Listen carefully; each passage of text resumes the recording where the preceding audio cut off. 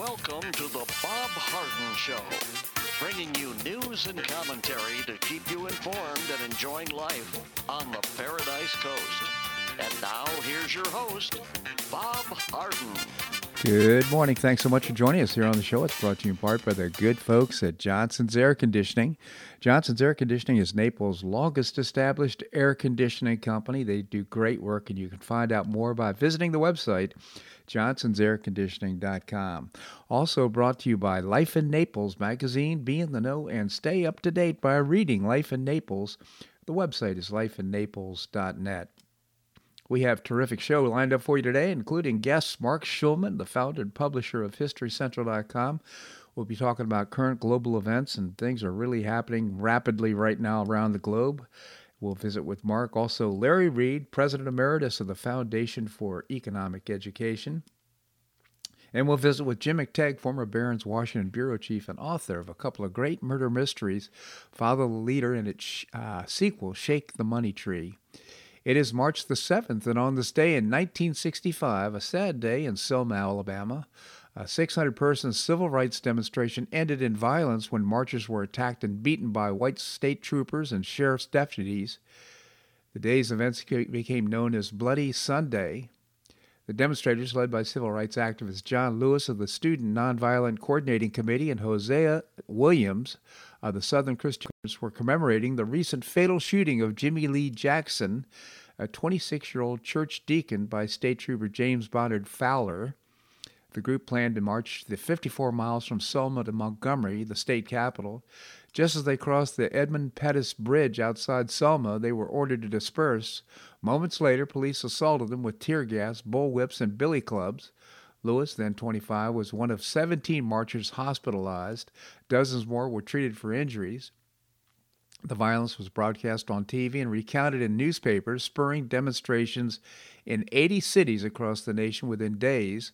On March the 9th, Martin Luther King, Jr., led more than 2,000 marchers to the Edmund Pettus Bridge.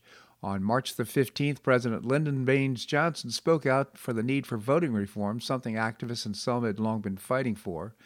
There's no issue of states' rights or national rights. There's only the struggle for human rights. We've already waited 100 years and more, and the time for waiting is gone. King completed the march to Montgomery along with 2,500 demonstrators, 25,000 I should say, on March the 25th under the protection of the U.S. military and the FBI. The route was now a U.S. National Historic Trail, prodded by what Johnson called the outrage of Selma. The Voting Rights Act of 1965 was signed into law 5 months later with the purpose to right the wrong. Lewis became a U.S. congressman from Georgia in 1986, and he died in 2020. So interesting. These demonstrators on Bloody Sunday were just a reminder it led to good outcomes. So these peaceful protests can have good results, although no pain, no gain, I guess. It's just unfortunate that the military, or they should say the law enforcement, responded as they did. You may have heard that Florida is now looking to pass the Don't Say Gay bill, where it literally prevents teachers from saying gay literally. Well, that's what activists want you to believe, but that's what you might think if you get your news from Twitter trends or on content creators at CNN. That's what many Collier County public school students believe when they staged a school walkout last week in protest. The bill is actually called the Parental Rights in Education Bill. Reporters asked Ron DeSantis about it, but didn't call it the proper name. America's governor wondered out loud what it was. I'm just curious, you call it that. I've not seen that in any of these bills. Where's that coming from? He asked, and he's, of course, calling it the Don't Say Gay bill. You're in the news business. Does the truth matter or not? Is it don't say gay in any of the bills? Yes or no? The governor asked. Well done, Governor DeSantis. As a conservative, you have to destroy the narrative the media is pushing before you answer the question. DeSantis did this by pointing out that it's actually in the bill, what's actually in the bill. What are activists, Hollywood, and Joe Biden's White House calling dangerous and hateful? No sexual instruction in grades pre-K through third grade. That's what they're calling this Don't Say Gay bill. It seems to me the situation provided public schools a wonderful opportunity to teach students to question the mainstream media and to teach them to research what is really going on and the truth. I'm not I'm not betting that that's going to happen, unfortunately. Well, Governor Ron DeSantis also announced Friday that the global shipping company Sea Lead Shipping is moving parts of its operations from California to Jacksonville. Another victory for the governor, whose state ports have increased their capacity to help alleviate the nationwide supply chain crisis. While he emphasized that Florida cannot control federal fiscal policy, the state is trying to alleviate the burden and has been for months. Last fall, DeSantis made it clear that Florida ports remain open, with some even offering incentives for businesses to move their cargo through Sunshine State ports. This has proven to be successful, as the Port of Miami, for example, saw an increase in cargo in 2021, and much of it was attributed to imports from Asia that would normally go to California. However, they redirected to Florida because they know they can operate efficiently, DeSantis said. He also noted the port of Tampa saw an increase in container tonnage with huge jumps in building materials, and Port Everglades has seen growth up to 25% year to date. As a result, Ship Lead Company, headquartered in Singapore, is moving parts of its operations from California to wonderfully efficient and less congested Jacksport here in Jacksonville, Florida, he announced, and looking for a way to avoid congestion on the West Coast and choose Jacksport after problems with backups and congestion at the Port of Long Beach. It's now positioned to reach more than 98 million U.S. consumers within one day without the hassle of unnecessary delays that we've seen in other seaports throughout the country, DeSantis said. Good move, Governor. You've probably seen Alfie Oakes is in the news. He was arrested. I shouldn't laugh. Arrested in South Florida casino, saying the casino is a sore loser. He won $8,700 and had to post a $25 bail for tensing up, quote unquote, tensing up with casino security. They claimed that he acted aggressive. Well, Alfie's no stranger to controversy. He runs a great business here on the Paradise Coast and can be outspoken. I've often said that Seed to Table's the happiest place in all of Collier County. Alfie Oakes is a Naples grocer who owns Oaks Farms, Seed to Table, Oaks Farm Market, and Food and Thought, I should say. Oaks filed several pieces of litigation over the course of the COVID-19 pandemic. In 2020, he filed a federal lawsuit challenging Collier County's mask order. It was dismissed, the suit was. However, he also filed a federal lawsuit against the school district of Lee County in 2020 after the district ended its multi-million-dollar contract with a CEO called George Floyd, a disgraceful career criminal. So when he said that, the Lee County School District ended its multi-million-dollar contract. $20 million, I think it was. I don't think that's been resolved. That's still in court. I think Lee County is going to pay dearly for that. He also called COVID-19 a hoax and refused to enforce any mask mandate in his store, Seed to Table, or any of his other places. Oak's opinion seemed to have done little to cause business to dwindle. Instead of drumming up customers to go out of their way to support the vocal businessman, he posted a sign at the entrance of Seed to Table markets that dubbed the three commissioners who voted in favor of the mask mandate as socialists. I really appreciate Alfie Oakes. He's outspoken, tells the truth as he sees it, says he's never worn a mask. He doesn't and wouldn't wear a mask. He says just eat healthy foods and you'll be fine. He's never taken a vaccine in his life. Really interesting guy. I've had him on the show, and Seed to Table, say, is a great business. Well, this is a head-scratcher. The military has discharged nearly 1,500 service members over the Biden administration's military vaccine mandate. Those figures are likely to swell as tens of thousands of more service members have refused to take the vaccine. 1,480 number doesn't even include figures from the Army, which will now has not released any discharged any since it announced in early February it would begin discharging unvaccinated soldiers. The discharges are happening as the number of national deaths and hospitalizations from COVID have dropped dramatically from January. More cities and states are stepping away from COVID restrictions and mask mandates, but not the military. They're releasing these soldiers. They're hard to train, hard to find good ones, and for whatever reason, This is so nuts. And in fact, in addition to that, the U.S. Defense and Justice Departments are no longer requiring masks be worn indoors at Washington area facilities. They said Wednesday, following the latest COVID-19 guidance from the Centers for Disease Control. Other agencies are expected to follow suit. This change affects about 20,000 military and civilian employees at the Pentagon. Amazing. Yeah. And, well, of course, the truckers are in town. This trucker convoy has made a couple of laps around the Washington Beltway. Yesterday, it's apparently about 30 miles long. And the trucker. There's a lot of truckers. They made 2 laps around the Beltway. They're planning a couple of laps today. It's so interesting, really reaching out and making the statement about freedom. Going back to what we heard about the Bloody Sunday at the bridge, these truckers are basically trying to say, hey, we want our freedoms back. Government, no more mask mandates, no more vaccine mandates. Stay in your lane, do your work, and let us live our lives. Appreciate the truckers. Hope that no violence develops. They've called out hundreds of National Guard to prevent, I hope they don't provoke the violence. Well, the national average for price of gasoline has skyrocketed to $4, the national highest average in nearly 14 years. The $4 national average is a 40-cent jump from last week and a 57-cent jump from just a month ago. That according to AAA. On March the 6th of last year, prices averaged $2.76 a gallon nationally. The national average is the highest it's been since July of 2008. In that month, they maxed out at $4.11, which was an all-time record. I think we'll probably exceed that probably in the next month.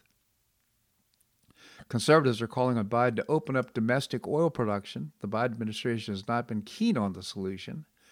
And what appears the 11th hour Wednesday, Secretary of Transportation Pete Buttigieg said opening the pipeline, that would be the XL pipeline, would be galloping after permanent solutions to immediate short-term problems.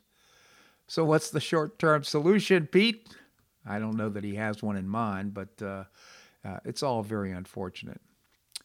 Okay, we haven't talked about Russia and Ukraine, but I'm sure we will in the next segment. We're going to be visiting with Mark Schulman, the founder and publisher of HistoryCentral.com, about current global events. This segment of the show brought to you by the good folks at Johnson's Air Conditioning, Naples' longest established air conditioning company. Visit johnsonsairconditioning.com. Also brought to you by Life in Naples magazine. Be in the know and stay up to date by reading Life in Naples. The website is lifeinnaples.net. We're going to have more here on The Bob Harden Show on the Bob Harden Broadcasting Network.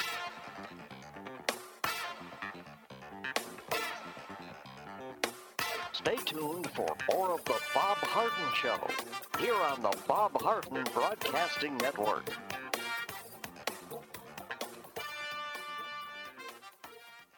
I'm Bob Harden, the host of The Bob Harden Show. One of my favorites for breakfast or lunch is Lulabee's Diner, providing great service, fabulous food, and a rockin' good time. Lulabee's Diner is a throwback to the 60s, complete with great music and a fabulous 60s decor. What I like best is a blend of great food, great value, and terrific service. Most of the friendly waitstaff has been part of Lulabee's for years. I enjoy the great choices for breakfast and lunch, and you'll find the menu has everything and anything to satisfy your taste. Lulabee's offers catering, party platters, lunch boxes, and more. Lulabee's Diner will quickly become one of your favorites for breakfast or lunch. No reservations are needed. Check out the website at lulabees.com and stop by Lulabee's Diner, open from 8 a.m. until 2 p.m. 7 days a week. Lulabee's Diner in the Green Tree Shopping Center at the corner of Immokalee and Airport Pulling Roads. Stop by Lulabee's Diner for fabulous food and for a forever cool rockin' good time.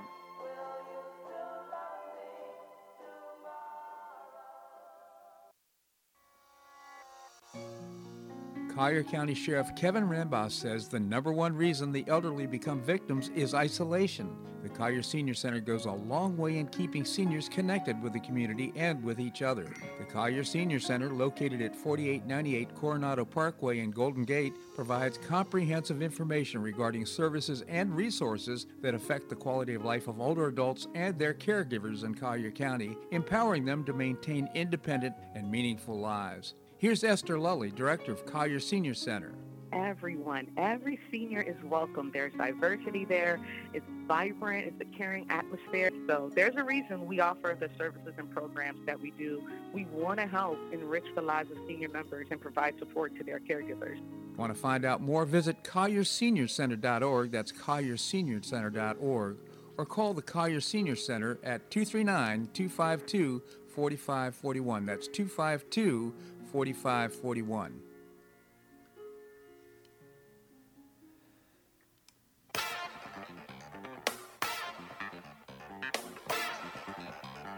Welcome back to the Bob Harden Show. And now here's your host, Bob Harden. Thanks so much for joining us here on the show. It's brought to you in part by Choice Social. Choice Social is a new, refreshing social networking platform, and you can find out more and download the app at the website, choicesocial.us. Coming up, we're going to visit with Jim McTagg, former Barron's Washington Bureau Chief. Right now, we have with us Mark Schulman. Mark is the founder and publisher of HistoryCentral.com. Mark, thank you so much for joining us. My pleasure, Bob. Thank you, Mark. Tell our listeners about HistoryCentral.com. It's really a multimedia website. It's really terrific. Absolutely, Bob. We have a complete history of the United States. We start from before the Europeans arrived, Native Americans, all the way through, I guess, COVID, and I guess the last entries is the Russian invasion of Ukraine. So we go all the way up to date. Special sections on all of the wars, things like the Civil War, the Revolutionary War, with multimedia presentations on the major battles. We have a world history timeline, and we have special sections on aviation. We have the history of every U.S. naval fighting ship, a section on railroads, and a big section on elections where we have the history of every American election and presidential election, as well as bios of JFK and FDR extorted from my books on the two presidents. Yeah, the multimedia website, really fun and interesting. Great for kids of all ages. I hope you'll visit HistoryCentral.com. So, Mark, there's so much going on in the world, and most of it's centered right around what's happening in Ukraine and the Russian invasion. News is breaking quickly. Maybe you can bring us up to date on what's going on. Okay, so, I mean, the military situation has more or less been a stalemate now for a week. A couple of the Ukrainian cities have, of course, been surrounded, and the Russians become so frustrated that they just carpet bombing or using artillery, not so much bombing because their aircraft are being shot down, but they're trying to destroy some of the cities. They're doing to Ukraine to some extent what they did in Syria. By and large, at this point, it's hard to say this, but it looks like all else being equal, the Ukrainians are actually winning this war. Because don't forget, for the Russians have to win. A stalemate is a Ukrainian win. Additionally, the Ukrainians are being resupplied much better than the Russians are. To date, they've received 17,000 anti-tank rockets and missiles. Every day, 17 jumbo jets land somewhere, we don't know where, somewhere in Poland, a secret airfield, and every day the materials get then shipped into Poland. Interesting. And additionally, besides the 1.5 million refugees, which were almost all women and children, there have been 250,000 people who've gone into Ukraine, almost all men. How much? Did you say 250,000? Yes. Wow, that's amazing. Well, and apparently just yesterday, Biden approved the notion of sending jets to the Ukraine. So, right. So the issue with the jets is not so much the issue of sending the jets to the Ukraine. It's backfilling the jets to Poland and the other two states that have jets that are equivalent. In other words, the problem is giving them our jets would do no good because they don't know how to fly them. Mm-hmm. But Poland has Soviet jets left over from the Soviet period, as does I think Latvia and one other country. But they're requesting delivery of F-16s, which they also already have. The Poles already know how to fly the F-16s, to replace the ones they're giving to the Ukrainians because they don't want to be left without defense. And so that's what's been approved. It's a question of where they're going to come from. There are all sorts of issues. some of them were aimed to go to Taiwan. So everything is complicated, and we don't. It's not like World War II where we make planes like we used to. Let's put it that way in terms of numbers. What's interesting to me is that's interesting of number one, what's happening on the ground, but also the negotiations for peace are going on. Apparently, the Prime Minister of Israel is getting involved right now. Apparently, had a 3-hour conversation with Putin yesterday. Putin. He flew there on Saturday, which is the Jewish Sabbath, and he's an observant person, so he would only do that if he believed that it was for the sake of saving lives, which theoretically this obviously is. He went to Moscow, met with Putin for 3 hours, then he flew to Berlin, met with the German Chancellor, who he had met with the week before, who had been on a visit to Israel. So it seems to have been coordinated. He said afterwards, and he's been in touch with Zelensky also. He spoke to Zelensky by phone 3 times in the last 48 hours. He said, and this is probably correct, he said, listen, the chance of me succeeding is small, but morally, if there's any chance of bringing this to an end, I have to try. Good for him. But I think that's accurate. The problem is, Putin's minimal demands are way beyond anything that the Ukrainians are willing to agree to. Mm-hmm. So we'll have to see. I mean, the question is, Putin's plans have gone completely awry. He expected to have a 2 or 3 day war, and not to be in a morass where his army is pretty much being held at bay by the Ukrainians. He's losing aircraft on a regular basis, thanks to all of the anti-aircraft missiles the United States and others have supplied. The sanctions regime that has been put in place is more extensive and quicker than anything that's ever happened before. You have to give the United States a lot of credit for putting this together and getting almost everybody on board, everyone in the world on board, which is very impressive. I mean, even MasterCard, Visa, and American Express. Visa, MasterCard, American Express, Adobe, Microsoft, Apple. You can go through the list of names of companies. Everybody basically is pulling out of Russia, is not providing services, not allowing the export of high-tech goods. Remember, Russia does not make any of its own chips. It doesn't manufacture chips or anything else, and if they want to keep on making weapons, they won't be able to because they won't have the technology in order to make them. I heard that... we're also seeing, of course, that the Russian military is not what people made it out to be. This last 10 years, the Russians have theoretically spent a fortune of money to upgrade their systems and everything else, and probably a lot of that money was taken taken by the oligarchs and stolen, basically. So the Russian army doesn't have what it needs, and they've always had a problem with logistics. That was always one of the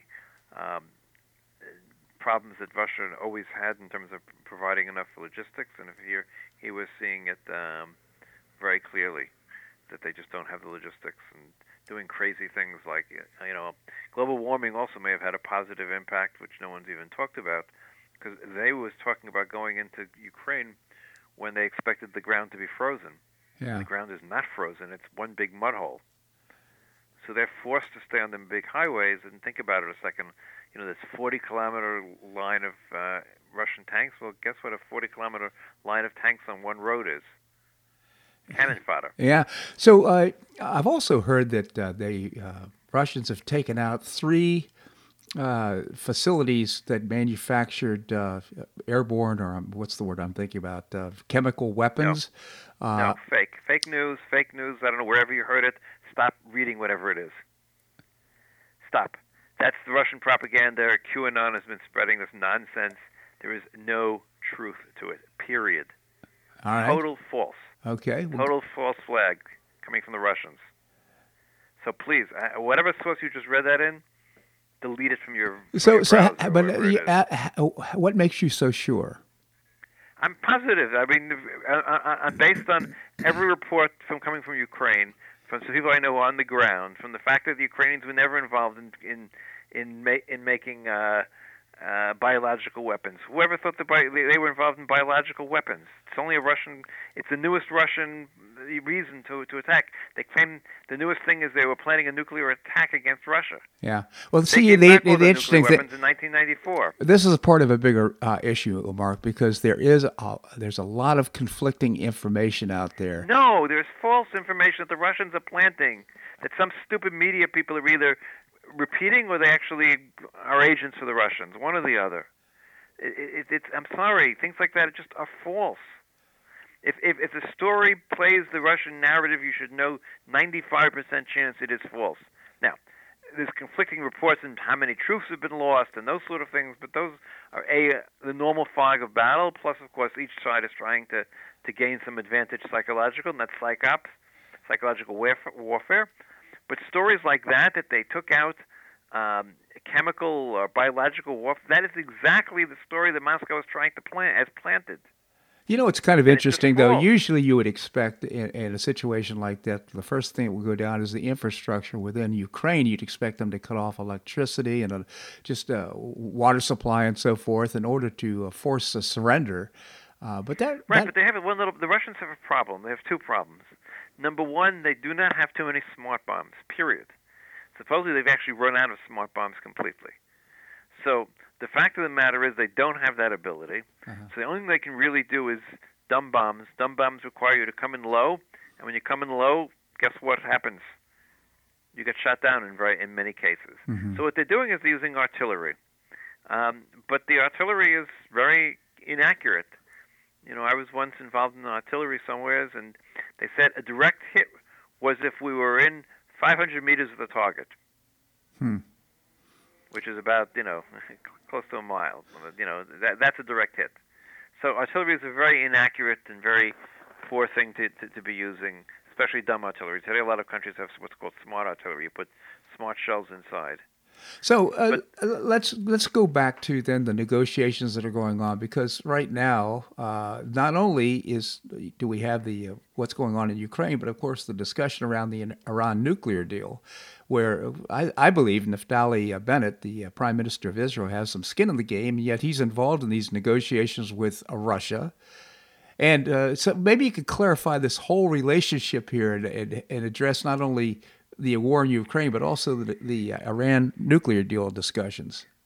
Okay, so it's complicated, and sometimes it's hard to strip away one from the other. So there's a nuclear deal with Iran that the United States and the Europeans are trying to put back together again. The agreement was in place until the previous administration walked away from it, and once the administration single-handedly walked away from the agreement, the Iranians began to enrich uranium up to 60%, which is very close to weapons grade. So the question is, what happens now? And the question is, can you bring back the agreement? The Iranians give up their nuclear fuel, but if you do that, what do the Iranians want in return? They want the sanctions lifted, so they get a lot of money.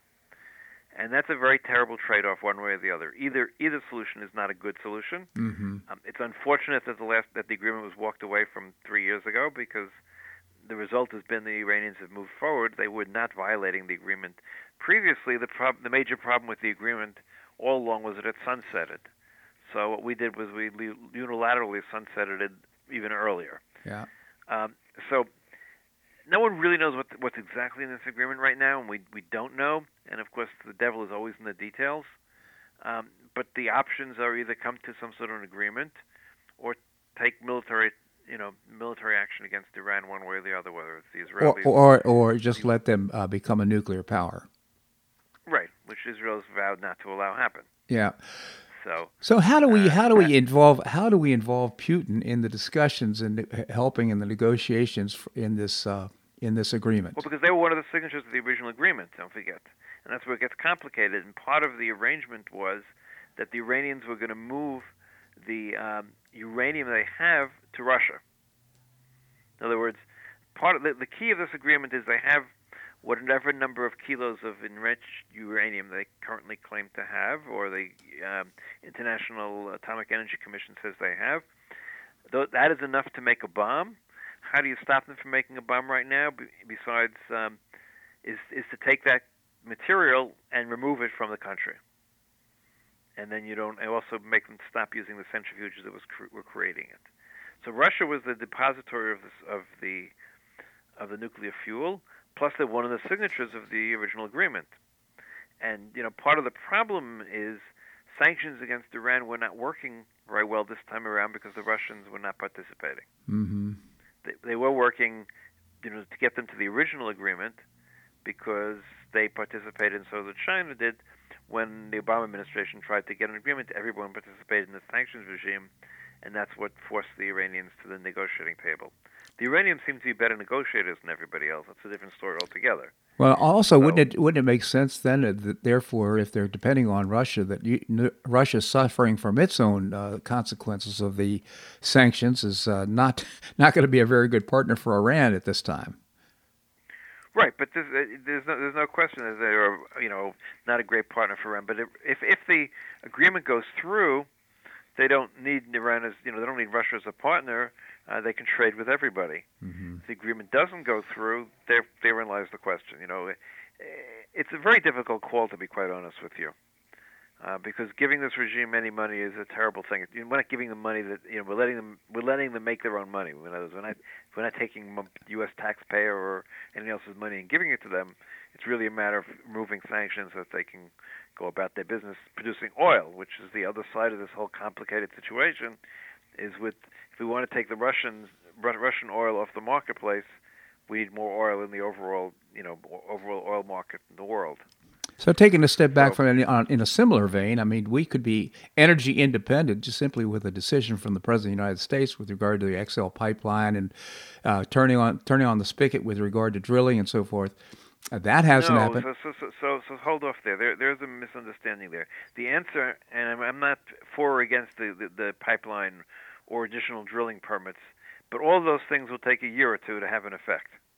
No, nothing that the President of the United States could do right now in terms of oil will have an immediate impact. Will have an immediate impact as for the oil companies to decide to increase their output from the wells that they currently have, and I assume they're actually doing it because the price of oil is so high that they have an incentive to do it.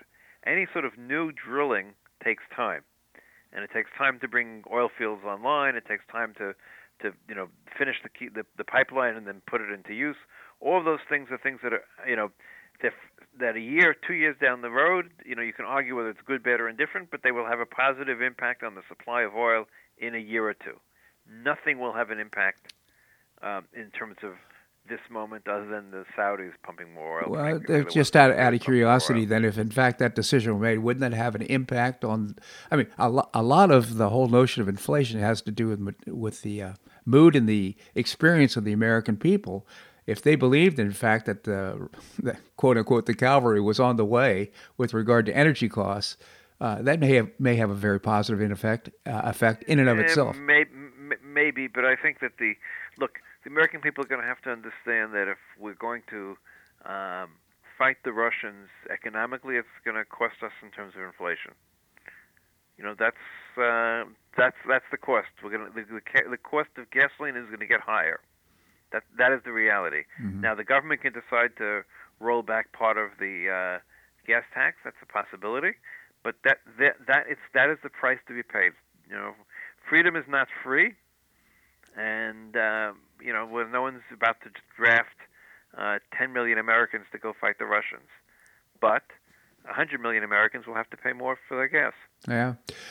What about let's go to NATO right now. Tell us what your thoughts are on NATO. I mean, Zelensky's asked for a no-fly zone over Ukraine. The NATO has refrained, and I think wisely. But what are your thoughts? Well, I also agree. I mean, they really can't. Once you go into a no-fly zone, it means you have to down Russian aircraft. In order to down Russian aircraft, you have to fly your own aircraft into the area. In order to do that, you have to take out the Russian anti-aircraft systems they have. Mm-hmm. Basically, you have to go to war with Russia. Mm-hmm. So no one's about to go to war with Russia if they don't have to. So the reality, what all of NATO is doing is supplying as much arms as quickly as they can to the Ukrainians. And of course, there's most fundamental change in terms of the importance of NATO, the realization of how important it is. We have both yesterday Denmark joined Germany in announcing the fact that it's going to increase drastically its defense spending. In addition, you have Finland, who is talking about joining NATO. In the meantime, it's also increasing its defense spending. All the members of NATO are working together to help Ukraine, everything short of getting involved directly, and number two, building up their own defense in ways that they haven't done for 40 years, and all that is good. Keep in mind, the no-fly zone, is not that big, is not all that important, because the realization is the Russians are not successful because they have control of the air. The most amazing thing to me is, at least according to the Pentagon, they do not control the sky over Ukraine to this day. The sky over Ukraine is controlled even more by the Ukrainians, and the fact of the matter is the Ukrainians are challenging the Russians. So the fact is that it sounds good. What the Ukrainians need is some way of stopping the Russian missiles, because that's something that they have no means of stopping. But I think the Russians have a limited number of missiles, and that's going to be something that's going to wear off over a period of time. It's one of the things we forget, how poor Russia is and how poor its industrial base is. And the fact of the matter is, it can't suddenly start producing more weapons to fill its losses, because A, it doesn't have the industrial capacity, and B, it can't import the parts it needs. And also interesting that, of course, the Ukraine and Russia is in some ways the breadbasket of the world with regard to grain and wheat. And how about fertilizer, for example, and driving up the cost of goods? It's just going to have a real major impact when you mentioned inflation. Right, absolutely. But I also think, I'm not all that familiar with the U.S. wheat market these days, but I think there's an area where we could be producing more wheat. Our whole farm policy is to pay farmers not to produce in many cases. Well, to quote you, Mark, that could take a year or two to get. I understand that. That's a problem. Yes, I grant you that. But to quote you, futures will be better because they'll know there'll be American wheat on the market in 6 months or 9 months. So, Mark, as usual, I had so many other things I wanted to talk to you about, but we're out of time. I genuinely appreciate your commentary here in the show. Thank you so much for joining us. Have a great week, Bob. And please, the issue of do not believe whatever sources are saying that the Russians have taken out biological weapons. Hey, Mark, I don't believe anything from any mainstream media source. So no worries there. I just question everything. So thank you so much for joining us. Okay. Have a great week, Bob. You too. Bye-bye. All right, coming up, Larry Reed. Larry is the President Emeritus of the Foundation for Economic Education. We're going to do that and more right here in The Bob Harden Show on the Bob Harden Broadcasting Network.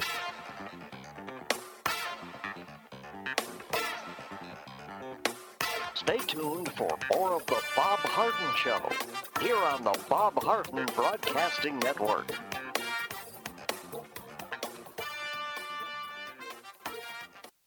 Do you have questions about your retirement? Ameriprise Private Wealth Advisor Jason Nardella with Nardella Financial Group, a private wealth advisory practice of Ameriprise Financial Services, LLC, can help. With the exclusive Confident Retirement approach, you'll work together to develop a retirement roadmap to get you where you want to go. Call Nardella Financial Group today at 239-325-1041. That's 239-325-1041. Office is located at 9015 Stratosdale Court, Suite 103, Naples, Florida. The Confident Retirement approach is not a guarantee of future financial results. Investment advisory products and services are made available through Ameriprise Financial Services, LLC, a registered investment advisor.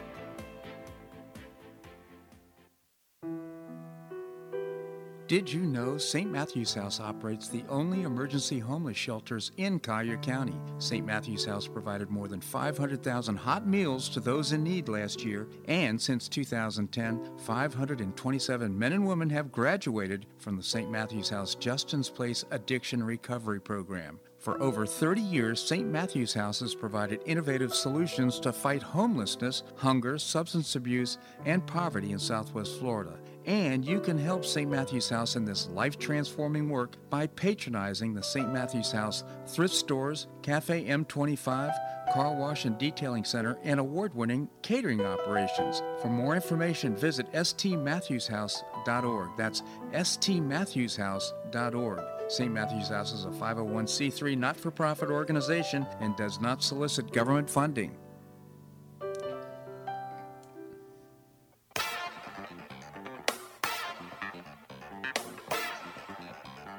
Welcome back to the Bob Harden Show.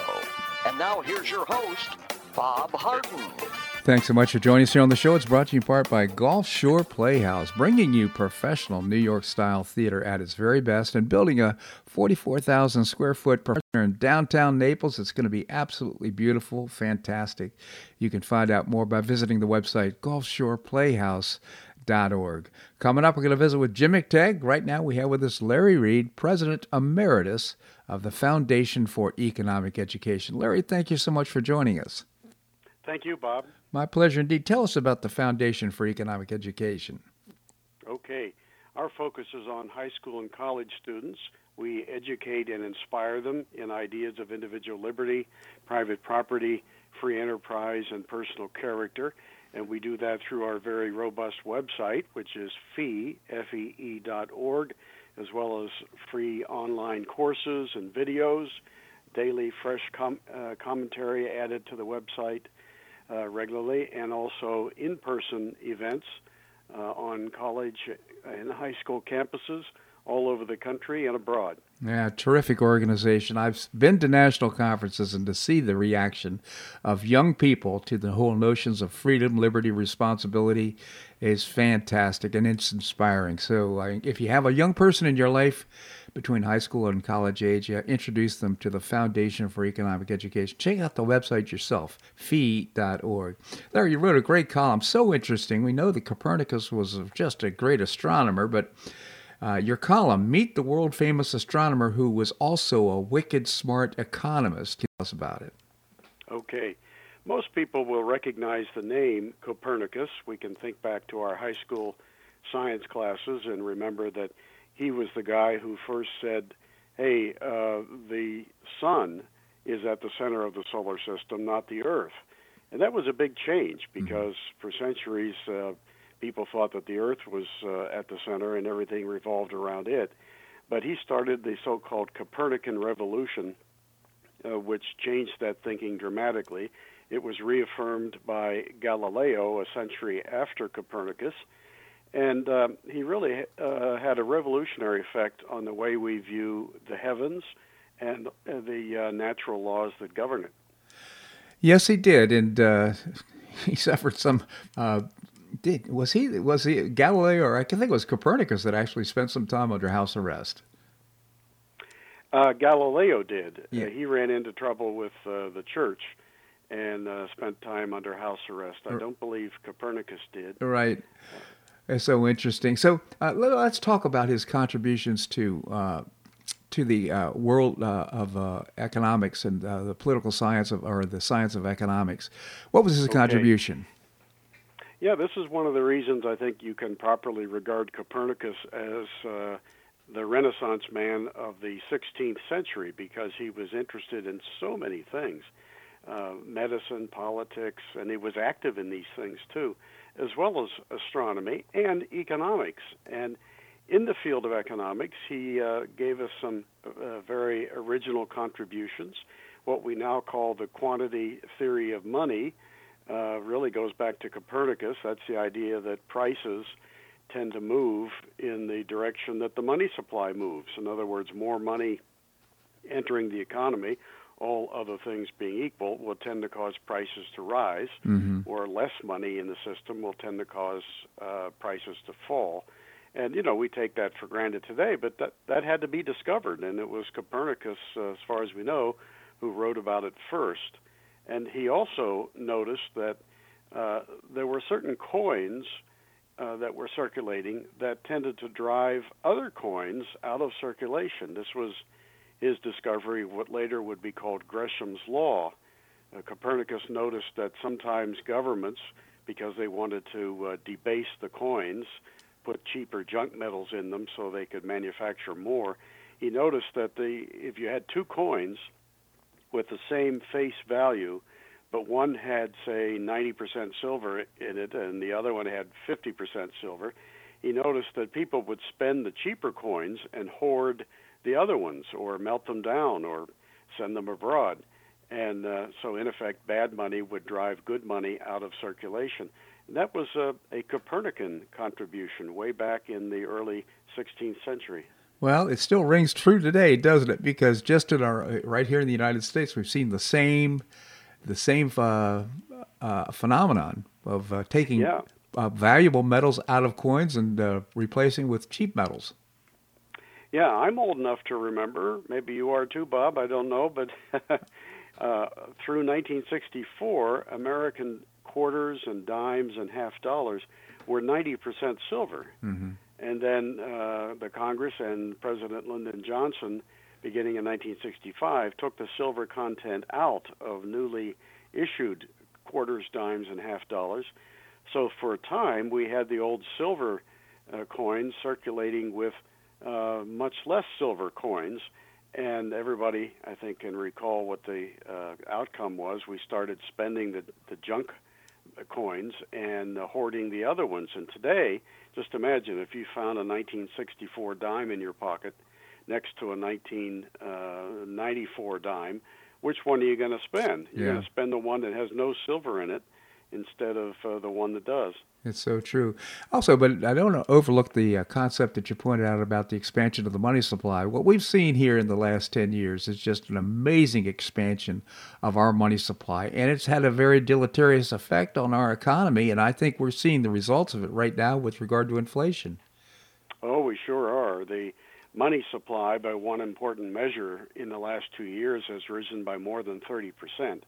And that's in part because we're running these massive deficits in Washington, where Congress is spending $1 trillion and more beyond what it raises in tax revenue. Well, the difference has to come from somewhere, and the Federal Reserve has been monetizing, that is, creating money to accommodate about half of that deficit.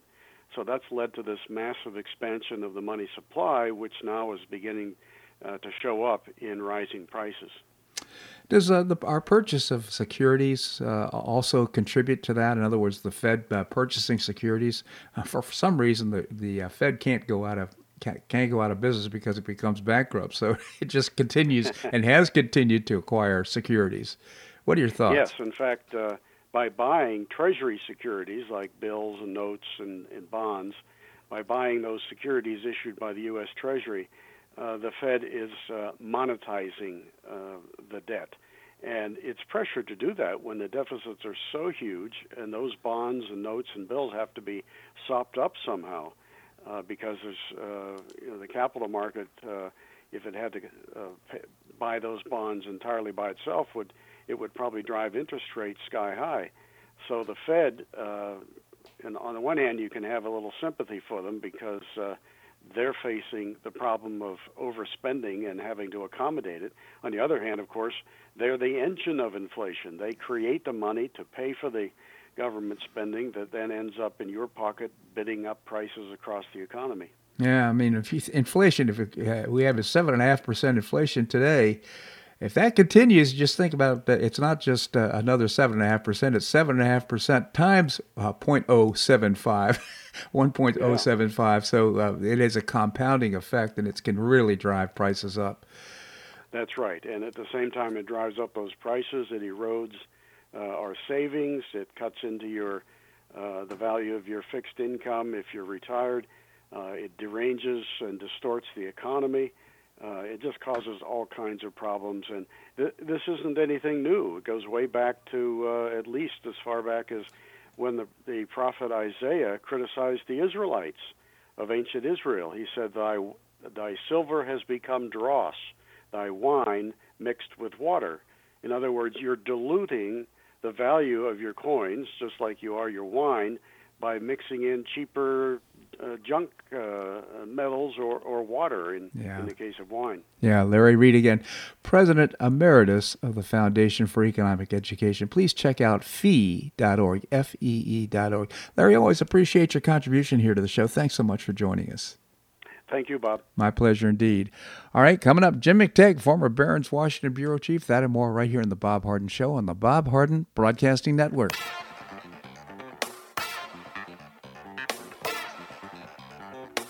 Stay tuned for more of The Bob Harden Show here on the Bob Harden Broadcasting Network.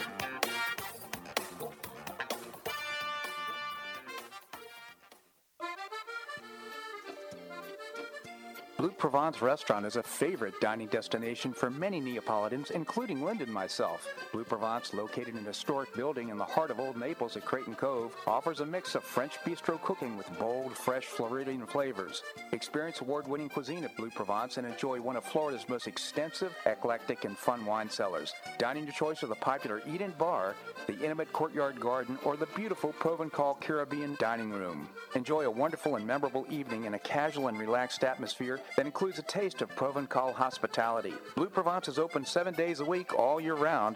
Visit BlueProvenceNaples.com for reservations, everyday specials, and coming events. That's BlueProvenceNaples.com or call 261-8239. That's 261-8239. Blue Provence French Restaurant in the heart of Old Naples.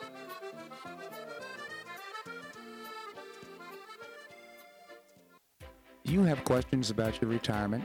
Ameriprise Private Wealth Advisor Jason Nardella with Nardella Financial Group, a private wealth advisory practice of Ameriprise Financial Services, LLC, can help. With the exclusive Confident Retirement approach, you'll work together to develop a retirement roadmap to get you where you want to go. Call Nardella Financial Group today at 239-325-1041. That's 239-325-1041. Office is located at 9015 Stratosdale Court, Suite 103, Naples, Florida.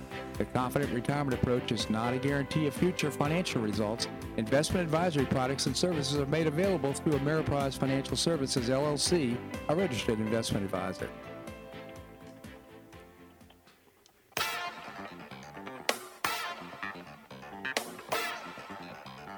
Welcome back to the Bob Harden Show. And now here's your host, Bob Harden. Thanks so much for joining us here on the show. We're providing you news and commentary rooted in a commitment to individual liberty, personal responsibility, limited government, and the rule of law. We have with us, as I mentioned before the break, Jim McTague, former Barron's Washington Bureau Chief and author of a couple of great murder mysteries. Follow the Leader and its sequel, Shake the Money Tree. Jim, thank you so much for joining us here on the show. It's a pleasure, Bob. Thank you, Jim. Hey, I understand that Biden's going to be hitting the campaign trail now today or this week for the midterm elections. Yeah, it's an exercise in futility, but he'll be traveling at least 4 days this week, attending various events, as will Kamala Harris. And I think the handwriting is on the wall. He is going to be dealing with a Republican House and Senate, and part of it is of his own making.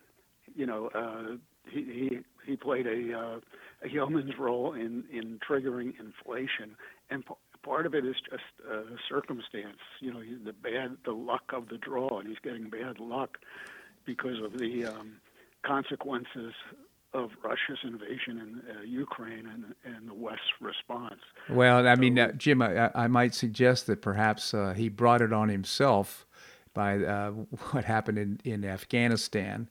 But the other thing, it just kind of amuses me that he's going on the campaign trail, because that reminds me of like him going in the basement during his own campaign for presidency. And when he would go out there, he couldn't even draw flies, never mind a crowd. Would have 30 or 40 people show up for his events. It was just amazing. Yeah, the other thing that amazes me is, the one big millstone around his neck regarding the midterms was the government-imposed COVID restrictions, which have evaporated suddenly, mm-hmm. and COVID headlines have been pushed off the front page by events in the Ukraine. So he has that going for him, but I think we are going to be into a recession prior to the midterms, and you know, the guy who is sitting in the White House always gets blamed for the recession. Oh, absolutely. So Well, it's kitchen table issues when it comes to the midterms for sure.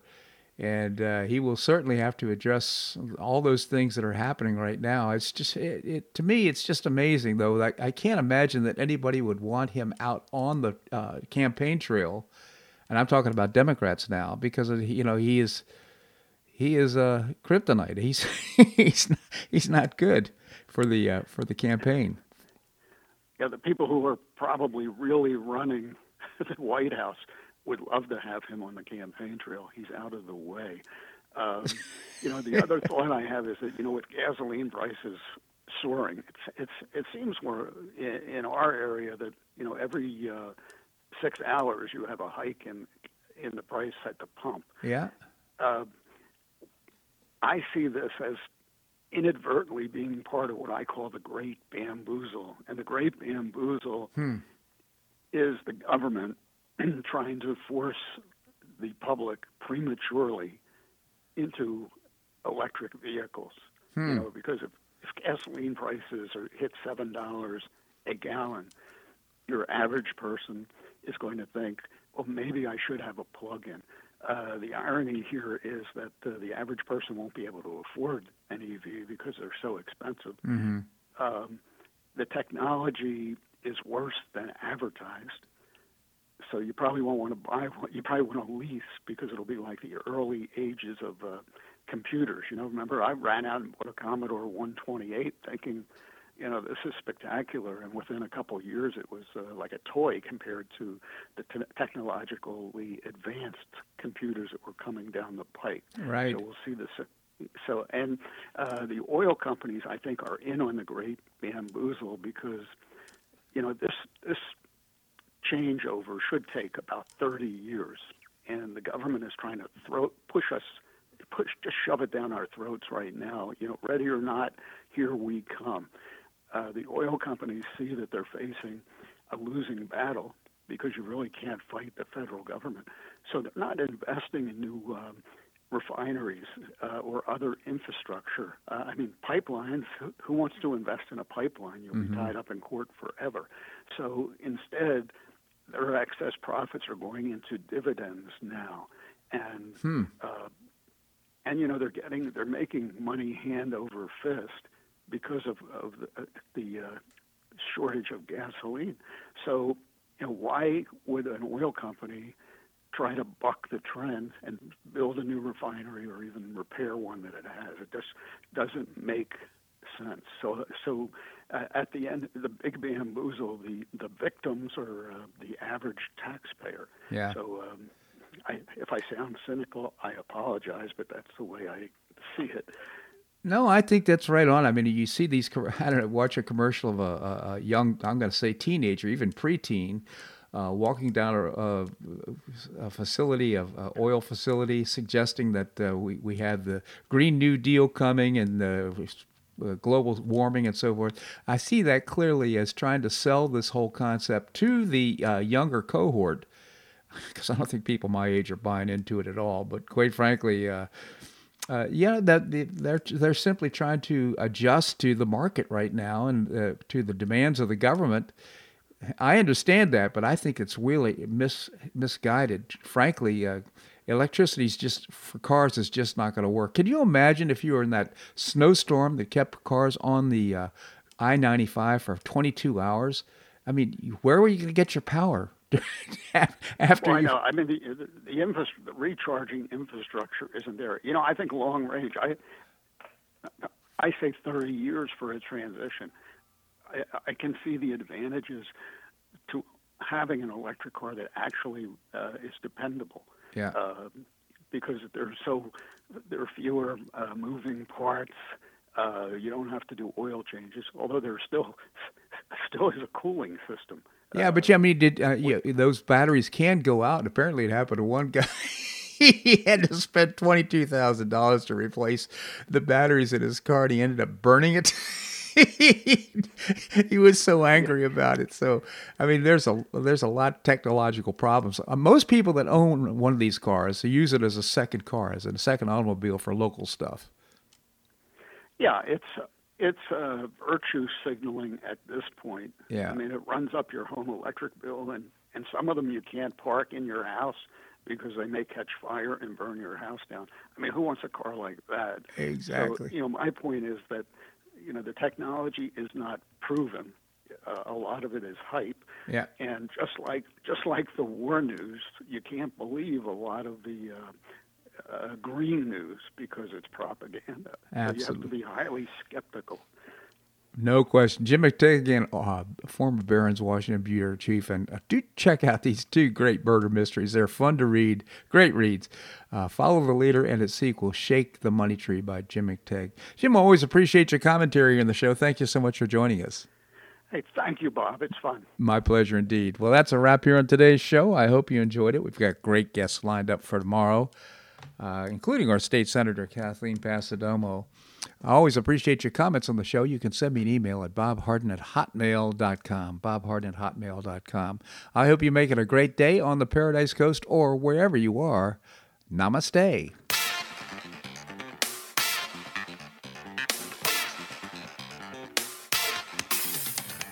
Thanks so much for listening to The Bob Harden Show on the Bob Harden Broadcasting Network. For more information and audio files of previous shows, visit www.bobharden.com.